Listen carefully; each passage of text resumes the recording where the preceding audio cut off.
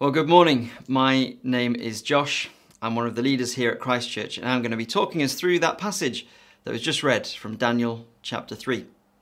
Before we do that, you might want to take a moment to get yourselves comfortable. Now would be a good time to find something to occupy your children if they're going to struggle, to grab a snack or something to play with. And it's a good chance as well to get yourself a Bible. I really do recommend following along in your Bible as we go through. While you're doing that, let me just fill in that time by giving you a little bit of a catch up as to where we are up to. We're looking through the Old Testament book of Daniel. And we're doing that because Daniel's world is a crazy, messed up world, just like our world. What we've seen in Daniel's story so far is that Daniel and his friends, they're Jews, they lived as God's people in Judah, but they were removed by force from their nation and caused to live in the land of Babylon, where the cultural norms and expectations and values were completely different. And Daniel and his friends, we saw in chapter 1, maintained their integrity and trust in God. In chapter 2, we saw Daniel putting his neck on the line in order to save his friends and the people around him as he interpreted a dream for the king. But he relied on God for that. And in the dream, it showed that even though God's people were removed from their land, even though God's people had been conquered, even though the temple had been sacked, there was still a God in charge. There was still a God who had history in his hands. And God still has a plan for all history now. And he's building his kingdom. That's where we're up to so far. Hopefully you're back with us and ready to begin now in Daniel chapter 3. Think about these people. William Wilberforce, Emmeline Pankhurst, Rosa Parks, Nelson Mandela, Greta Thunberg. All these people are known to us, or most are known to us, for taking a stand. All those people have courageously stood against the flow. They've refused to stand down because they've all believed that it's better to stand with integrity and face the consequences than it is to bow to the system and go against your conscience. These people stand out to us as icons, but have you ever imagined that you might be one of them? Could you stick to your convictions in the face of ridicule and alienation? Could you take a stand and do what is right, even if it means a decade in jail? Do you have a confidence and an assurance that would allow you even to choose death instead of compromise?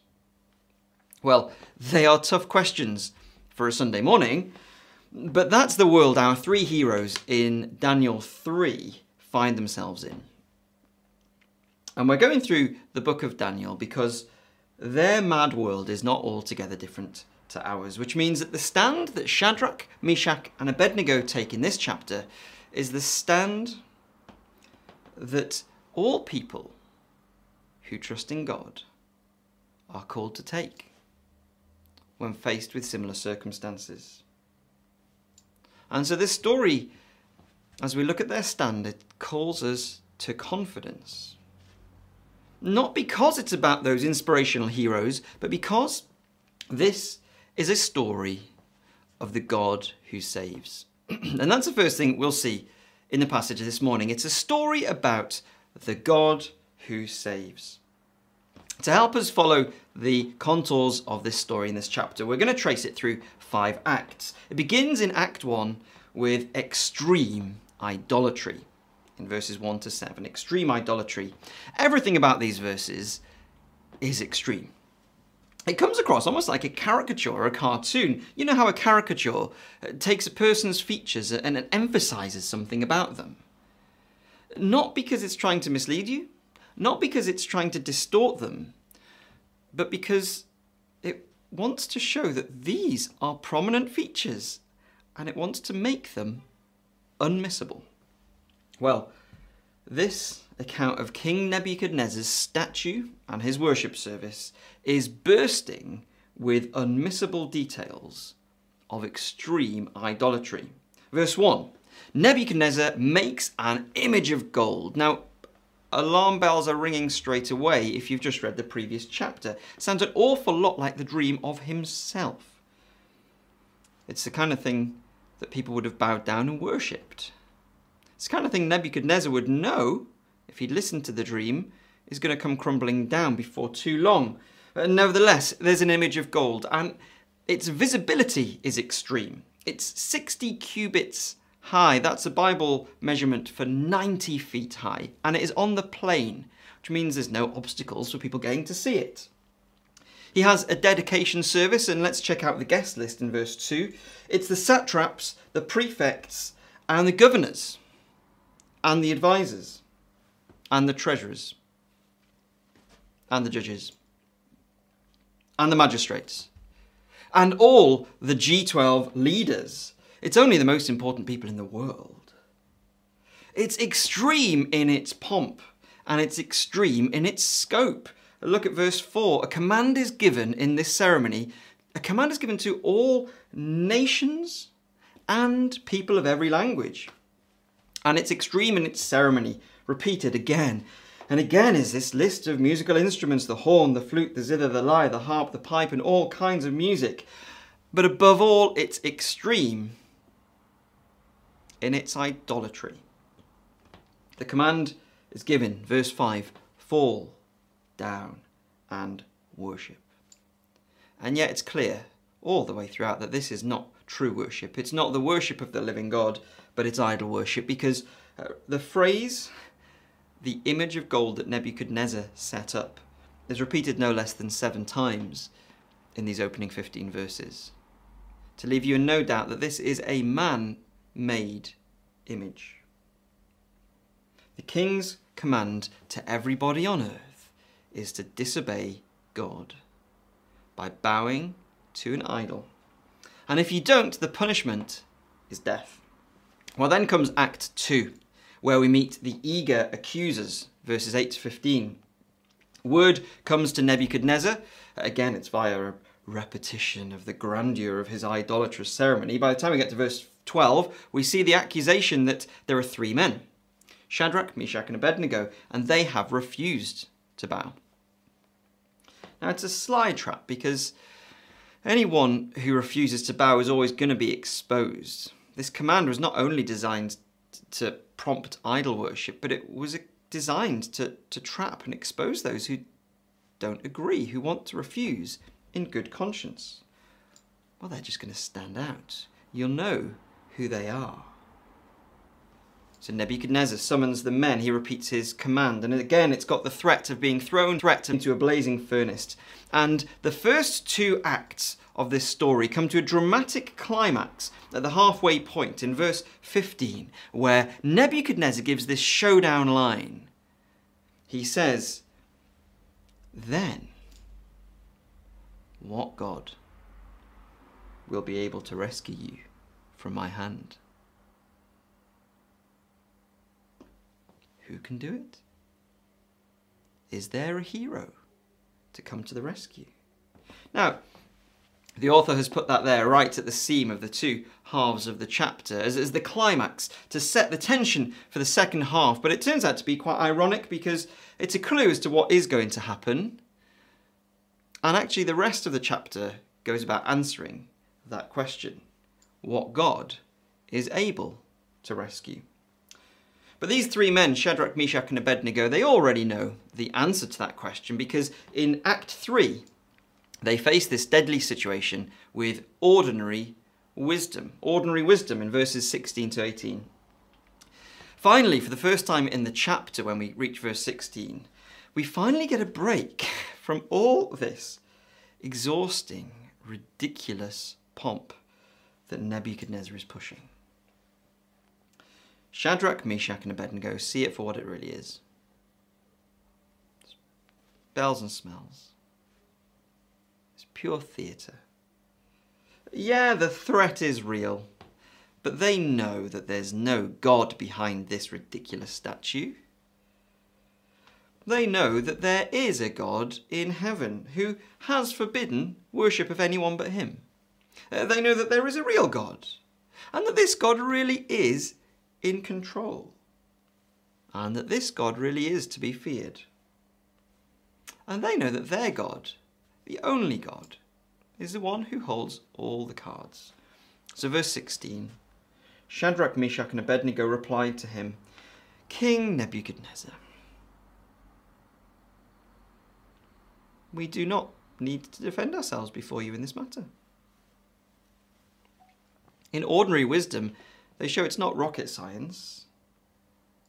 They take their stand on something quite plain. You do not need to defend yourself if you're obeying the living God, even if it lands you in trouble with someone who's got limited and borrowed power. So here's what's going to happen, verses 17 and 18. If we are thrown into the blazing furnace, the God we serve is able to deliver us from it. And he would deliver us from your majesty's hand. That's the answer to the question, verse 15. The God we serve. But even if he does not, we want you to know, your majesty, that we will not serve your gods or worship the image of gold you've set up. They've grasped this basic, ordinary wisdom that the Bible teaches. Jesus taught it centuries later. Jesus taught this: do not be afraid of those who can kill the body but not kill the soul. Rather, be afraid of the one who can destroy both soul and body in hell. These guys know that. These guys are living their life according to that simple principle of ordinary wisdom. If there is a God in heaven, and if this God really is in control, well, then it's him we obey.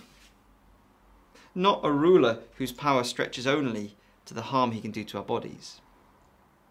Now, can you imagine if that was our perspective? If we remembered that every time we were tempted to lie or cheat, or if we were intimidated by others about keeping quiet about our faith. Yet for these guys, ordinary wisdom leads into Act 4, where Shadrach, Meshach, and Abednego find themselves facing fiery wrath. Verses 19 to 23. Their point-blank refusal flips a switch for Nebuchadnezzar, and back come the histrionics and overkill. And so verse 19, he orders that the fire be turned up 7 times hotter than usual. It's an interesting order because I'm not too sure how they'd managed to kind of measure that without a thermostat. But then verse 20, he commands his strongest soldiers to tie up Shadrach, Meshach, and Abednego. Again, I'm not too sure what he's thinking is going to happen, that they are going to tie a knot that's stronger than God can untie. I'm not too sure. But then there's another twist of irony, of course. The only people who actually die in this entire story are the soldiers who go to carry out the order and throw Shadrach, Meshach, and Abednego into the furnace. And that fiery wrath leads us into the finale, Act 5, where we finally see the extraordinary rescue, verses 24 to 30. Nebuchadnezzar at this point goes from furious to leaping up in amazement. As the corpses of his strong soldiers are wheeled off, he looks back into the fire and sees 4 chaps walking around perfectly fine. One of them looks like a son of the gods. Now, that's not necessarily the son of God, Jesus. It's probably the way of the Babylonians would speak about a heavenly being, an angel or something. But still, it's clear that what's going on is an act of God. It's God, the God that they serve, has come to deliver them. That's an extraordinary rescue going on right before his eyes. And it reduces this man to a bit of a kind of a farcical situation. In verse 26, here's this mighty, decorated, proud king, and he ends up having to go to the door of the kiln, and he actually has to call out the people who he's sentenced to death. He actually has to go and say, "Come out, chaps, come on." And the pinnacle of the rescue, those details in verse 27, that not even a hair on their head was singed or a thread of their clothes scorched.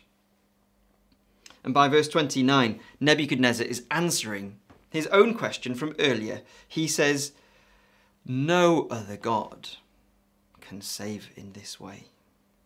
He's got his answer, and we've got our story. It's a story of a God who saves. And it's a story of three heroes who trusted in that. So now the application is obvious, isn't it? In today's world, we also face pressures to do what God forbids or to avoid what God commands. And so this surely is a call to stand with Shadrach, Meshach and Abednego and obey God no matter what. But if that's all we said, I'd be afraid that I was setting you up to fail. Because if you're anything like me, you'll know that we fail in much easier situations than this one. What is it that we really need to know to enable us to stand like these men? Well, we are not given this story in the Bible to inspire us, to motivate us, or to guilt us into trying harder. Come on. Because you and I are not going to be able to stand shoulder to shoulder with these three heroes until we've seen that this isn't simply a story of the God who saves, but this is part of the bigger story of the God who saves. And that's the second place we're going to go this morning. The bigger story of the God who saves. And here's the question. Why is it that Shadrach, Meshach and Abednego could say in verse 17, if we are thrown into the blazing furnace, the God we serve is able to deliver us from it? How did they know? Well, because of this. They looked back. They knew their Bibles. They looked back into the history of their people, and they saw the bigger story of the God who saves. They could look back at the stories of Joseph and of Moses and of David, all of whom had faced the pressure of extreme idolatry and temptation, all of whom faced eager accusers, and yet all of whom relied on ordinary, God-trusting wisdom. That got them into trouble. They all faced fiery wrath, and yet they all came out because of God's extraordinary rescue. And if we are going to stand with them, then we also need to know that bigger story. But we know that it doesn't end with Shadrach, Meshach and Abednego. The Bible often works like this. You know how when the sun is behind somebody and it casts a long shadow in front of them? Well, suppose that person is walking just around the corner and you can't see the person yet, but you can see their shadow on the floor. And the shadow that they cast gives you some sort of sense of the shape and size and the movements of that person. You start to recognize them from the shadow that is coming, but the shadow is not the real thing. Shadrach, Meshach and Abednego are only a shadow of how God is moving in the bigger story of the God who saves. Because after them came the real one. The person who took a stand, but didn't just merely leave us an example so we'd be inspired, but somebody who comes into our world to bring you and I into the story. This story is really a pattern of the story of Jesus. Act 1. Jesus faced temptation to extreme idolatry. Jesus has heard that command of verse 5. You must fall down and worship. But it wasn't from some maniac king telling him to bow to a ridiculous statue. He heard those words from Satan himself. And Satan commanded Jesus to bow down in order to inherit the nations of the world. He commanded Jesus to believe that lie. And then in his life, Jesus was pressured by the most important people in his world, the religious leaders, pressured to obey man-made commands instead of obeying God. Act 2, Jesus faced eager accusers. There were people accusing him all over the place. Interestingly, just like Shadrach, Meshach and Abednego, they didn't accuse him of doing what was wrong, they accused him of doing what was right. Because they believed that what Jesus was doing was wrong. He faced religious courts. He faced kings. He faced governors and was charged with a barrage of charges and was ultimately executed on the charge of doing what was right. Obeying God. Act 3, Jesus' life through all of that accusation was a picture of ordinary wisdom. In fact, it was hardly ordinary wisdom, it was perfect wisdom, it was stunning wisdom, because Jesus lived every moment like Shadrach, Meshach and Abednego in those few verses. Every moment, Jesus recognized a God above all else, the only one who demands our obedience and allegiance, and so he perfectly obeyed God's law. And yet when you look at his life and his obedience, he was proving that by obeying God's good law, it's actually life-giving. But because he led a life of stunning wisdom, then he did face Act 4, the fiery wrath. See, Jesus himself said a similar thing to Shadrach, Meshach and Abednego in verse 17 and 18. While they said that there is a God who could save us, but we'll submit even if he doesn't. Jesus prayed in the garden, Father, if you are willing, take this cup from me. Yet not my will, but yours be done.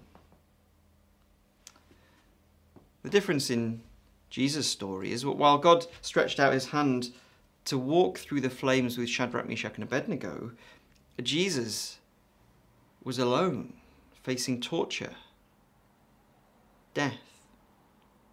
He went to the cross and called out, God, why have you forsaken me? There was no angel with him in the flames. And that's because the bigger story of the God who saves is not about the hero being saved from death, but about the hero saving us by his death. And it's here on the cross that Act 5, the extraordinary rescue, happens. But Jesus isn't the one being rescued, we are. And that's where you and I come into the bigger story of the God who saves. You see, our story is bound up with the bigger story. We are there in Act 1, but we are the ones guilty of extreme idolatry anytime we put anything before God. We're there in Act 2 with eager accusers. We have an accuser and his name is Satan. But he doesn't accuse us of doing what is right. He accuses us of doing what is wrong. And not before some wicked king, but before a holy God. And we are there in Act 3 when the holy and just God exercises divine wisdom, finds people like me and people like you guilty. We have a lot to fear from the one who can punish soul and body in hell. God's prepared a fiery wrath for people like you and people like me, people who are accused before God. But Jesus stepped into Act 4 for us. Jesus stepped into the place of fiery wrath instead of us. He died on the cross to make that part of the story his, not mine, so that there is no wrath for me to face. He died, but he defeated death itself, and he was called out of the furnace. He was called out of the tomb, and he rose again. And so we do talk about Act 5, the extraordinary rescue. And the message proclaimed around the world in Jesus' name is, there is no other God who can save in this way. And this is what the New Testament says about my place in the story today. It says, therefore, there is now no condemnation for those who are in Christ Jesus. There is no accuser. All the accusations that came on me were punished in God's divine wisdom, but laid on Jesus. So there is no accuser for me, and the extraordinary rescue is mine. In that same chapter in the New Testament, it says, who will bring any charge against those whom God has chosen? It is God who justifies. Who then is the one that condemns? No one. If you're not a Christian, do you see that the Christian message then isn't some call to stand for a cause or stand up for what you believe in, but this is a message like no other, a message that says there is no other God who can save this way. Because it's a message that says, whoever you are, there is a way to be free from guilt and condemnation and everything that you have ever done wrong. But that was all achieved by someone else stepping into your place. So all you need to do is trust. To set your hope in that one. This is what we're talking about. It's this message that gives that immense assurance and freedom. It gives us a sure hope that we will one day follow Jesus out into resurrection life forever. So I want you to think about that line, that no other God can save in this way. I want you to think about that and think whether you do agree with it. Whether you don't agree with any of the things that we've said so far, or whether you've got completely different beliefs, can you at least agree with us that there is no other God or hope or ambition or anything that we might pursue that will clear our guilt? And that will give you such an assurance and such a hope and security that goes even beyond death. And all just by trusting, not by doing anything. If that is all true, do you see what that does when it comes to us being called to stand with Shadrach, Meshach and Abednego, to obey God and risk everything? What that means is that there is no earthly accuser. There may be people accusing us of doing what is right, but there's no one accusing us of doing what is wrong. So we have no fear before the God who can destroy soul and body in hell, because we get to look back on the bigger story of the God who saves, the extraordinary rescue that is ours. And so we get to say with boldness, if we are thrown into any human blazing furnace, then the God we serve is able to deliver us from it. But even if he does not, I'm still going to obey him and not bow down to any of the gods or the image. And that means, lastly, that this story can be my story of the God who saves. My story of the God who saves. So here's how our story goes. We go out into the world tomorrow, and we're in Act 1. We see extreme idolatry, and we face Act 2, eager accusers. It's true, isn't it? We will see people going to extraordinary lengths around us to shut God up and erect the idol of self or autonomy or choice. And just like in Babylon, this is enforced sometimes by command, often by pressure. Everyone is bowing down. And also by exposure. I'll be found out if I don't. I don't know what this looks like for you. Maybe it's that there's a command of a colleague or a boss telling you to lie on a form or inflate a certain figure or give a certain grade. They're telling you to do what is wrong. Maybe it's the pressure to do what everyone else is doing. Getting drunk, say. Or maybe because everyone's doing it, there's the fear of being exposed. Maybe the fear of starting university and looking like a fool because you're speaking about Jesus as if he's real. Those might be some examples, but here are two examples that I do think are really quite pertinent, that I see an awful lot of. And it's the instruction, where there's no choice given really, to wear a badge or icon of support for a movement which openly opposes God's rule, like a rainbow lanyard. And it's also seen in a rule that is given by employers with the threat of sacking that you must not speak about your faith to patients or students or clients. Both of those cases put Christians in a position of choosing between God and human commands and pressure. God has told us to speak about Jesus. So no human command overrules that.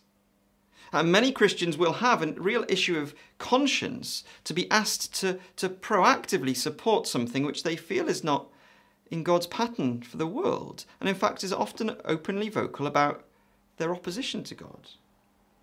And both of those positions put somebody who is a Christian in a position where they're exposed if they don't conform. And I guarantee that there are eager accusers. It's not the LGBTQ activist, or it's not the patient that you prayed with. It's going to be the onlooker from the side. The person who is waiting to see whether the Christian trips up and is obedient to God. And so how do we stand? Well, our story moves into obedient and ordinary wisdom. Not because we are inspired by these three heroes, but because we have got the bigger story of the God who saves. We rest secure in the truth that we've got nothing to fear before the only God who holds all the cards. We know the truth that there is no condemnation for those who are in Christ, and so we can take that ordinary wisdom that says, do not be afraid of those who cannot harm the soul, but can only harm the body. And we have no accuser before the only one who we would fear. So there's no question, really. We can apply ordinary wisdom and we can say we obey God every time, rather than people. I want to point out that this stand didn't just pop up for Shadrach, Meshach and Abednego overnight. It started in chapter 1 as resolve. In chapter 1 verse 8, Daniel and his friends, Shadrach, Meshach and Abednego, resolved to take a stand for God. And that means that for you and I, this stand that we take begins with resolve. It begins today. It begins in the very room you're sitting in right now. It begins with a decision about what you are going to do in that situation. It begins with a prayer to God that acknowledges that we benefit from the extraordinary rescue in Jesus. A prayer that expresses our joy that we are safe in Jesus and have no accuser, and therefore a decision to use that assurance we have in Jesus to stand in obedience. And then for Shadrach, Meshach and Abednego, that resolve turned into a stand on a small issue. In chapter 1, it was just a case of their diet. And perhaps the situation you are in today is one of those small ones. Well, take a stand there. Step out in faith. Take a stand when the stakes are low. And that's the kind of people you and I need to be today if we expect to be the kind of people who stand firm when the stakes really are high. So when you turn down that lanyard, or when you speak to that patient or student or customer about Jesus, well, you can expect that our story will turn into Act 4, that there will be fiery wrath to face. Not God's wrath. It's just the wrath of people. And it is real. There is a formal complaint. There is a disciplinary case. And in some cases, people have even lost their jobs, or even worse cases, gone to prison. And just like in Daniel 3, there's no promise that God will sort that all out and remove you from the situation. But you know that God will be with you through the flames. When this played out in the life of Jesus' disciples, one of them, called Peter, wrote a letter that said this: "But even if you should suffer for what is right, you're blessed. Do not fear their threats. Do not be frightened. But in your hearts, revere Christ as Lord. Always be prepared to give an answer to everyone who asks you for the reason for the hope that you have. But do this with gentleness and respect." I love that. That's just it, isn't it? It's the brilliant ordinary wisdom of saying, put Christ as Lord. And that will sort out your decision. You obey him. Who is Lord in your situation? Jesus. And yet, when we speak in a way that speaks for Jesus and risks our job or our reputation, well, we do so with gentleness and respect. So it's not saying that we take our stand with rudeness or insolence. We don't share the gospel insensitively. We don't ram it into every conversation. We speak with gentleness, with respect, but we are always ready to share Jesus, no matter what the fallout. Because if you suffer for doing what is right, you're blessed. Well, you might not be a revolutionary. You might not be the activist type. You might not like going against the flow. But because of Jesus, then the story of the God who saves becomes your story of the God who saves. Christian, fear God. Trust God. Have no fear of any accuser, and take your stand. Next in line to Shadrach, Meshach, and Abednego. Let's pray.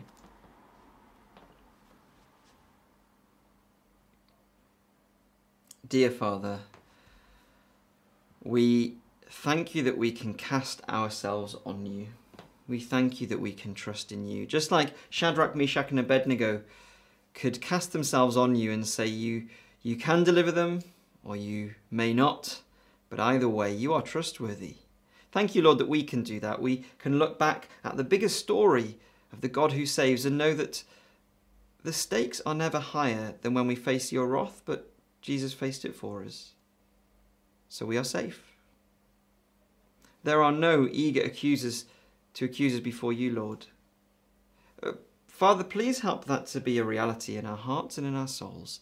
Help that to be a confidence that shapes every area of our life. And so, Lord, please equip us when we face a world of idolatry everywhere to be people who take our stand on ordinary wisdom, who look to Jesus, and who glorify your name as we obey the God who saves. Amen.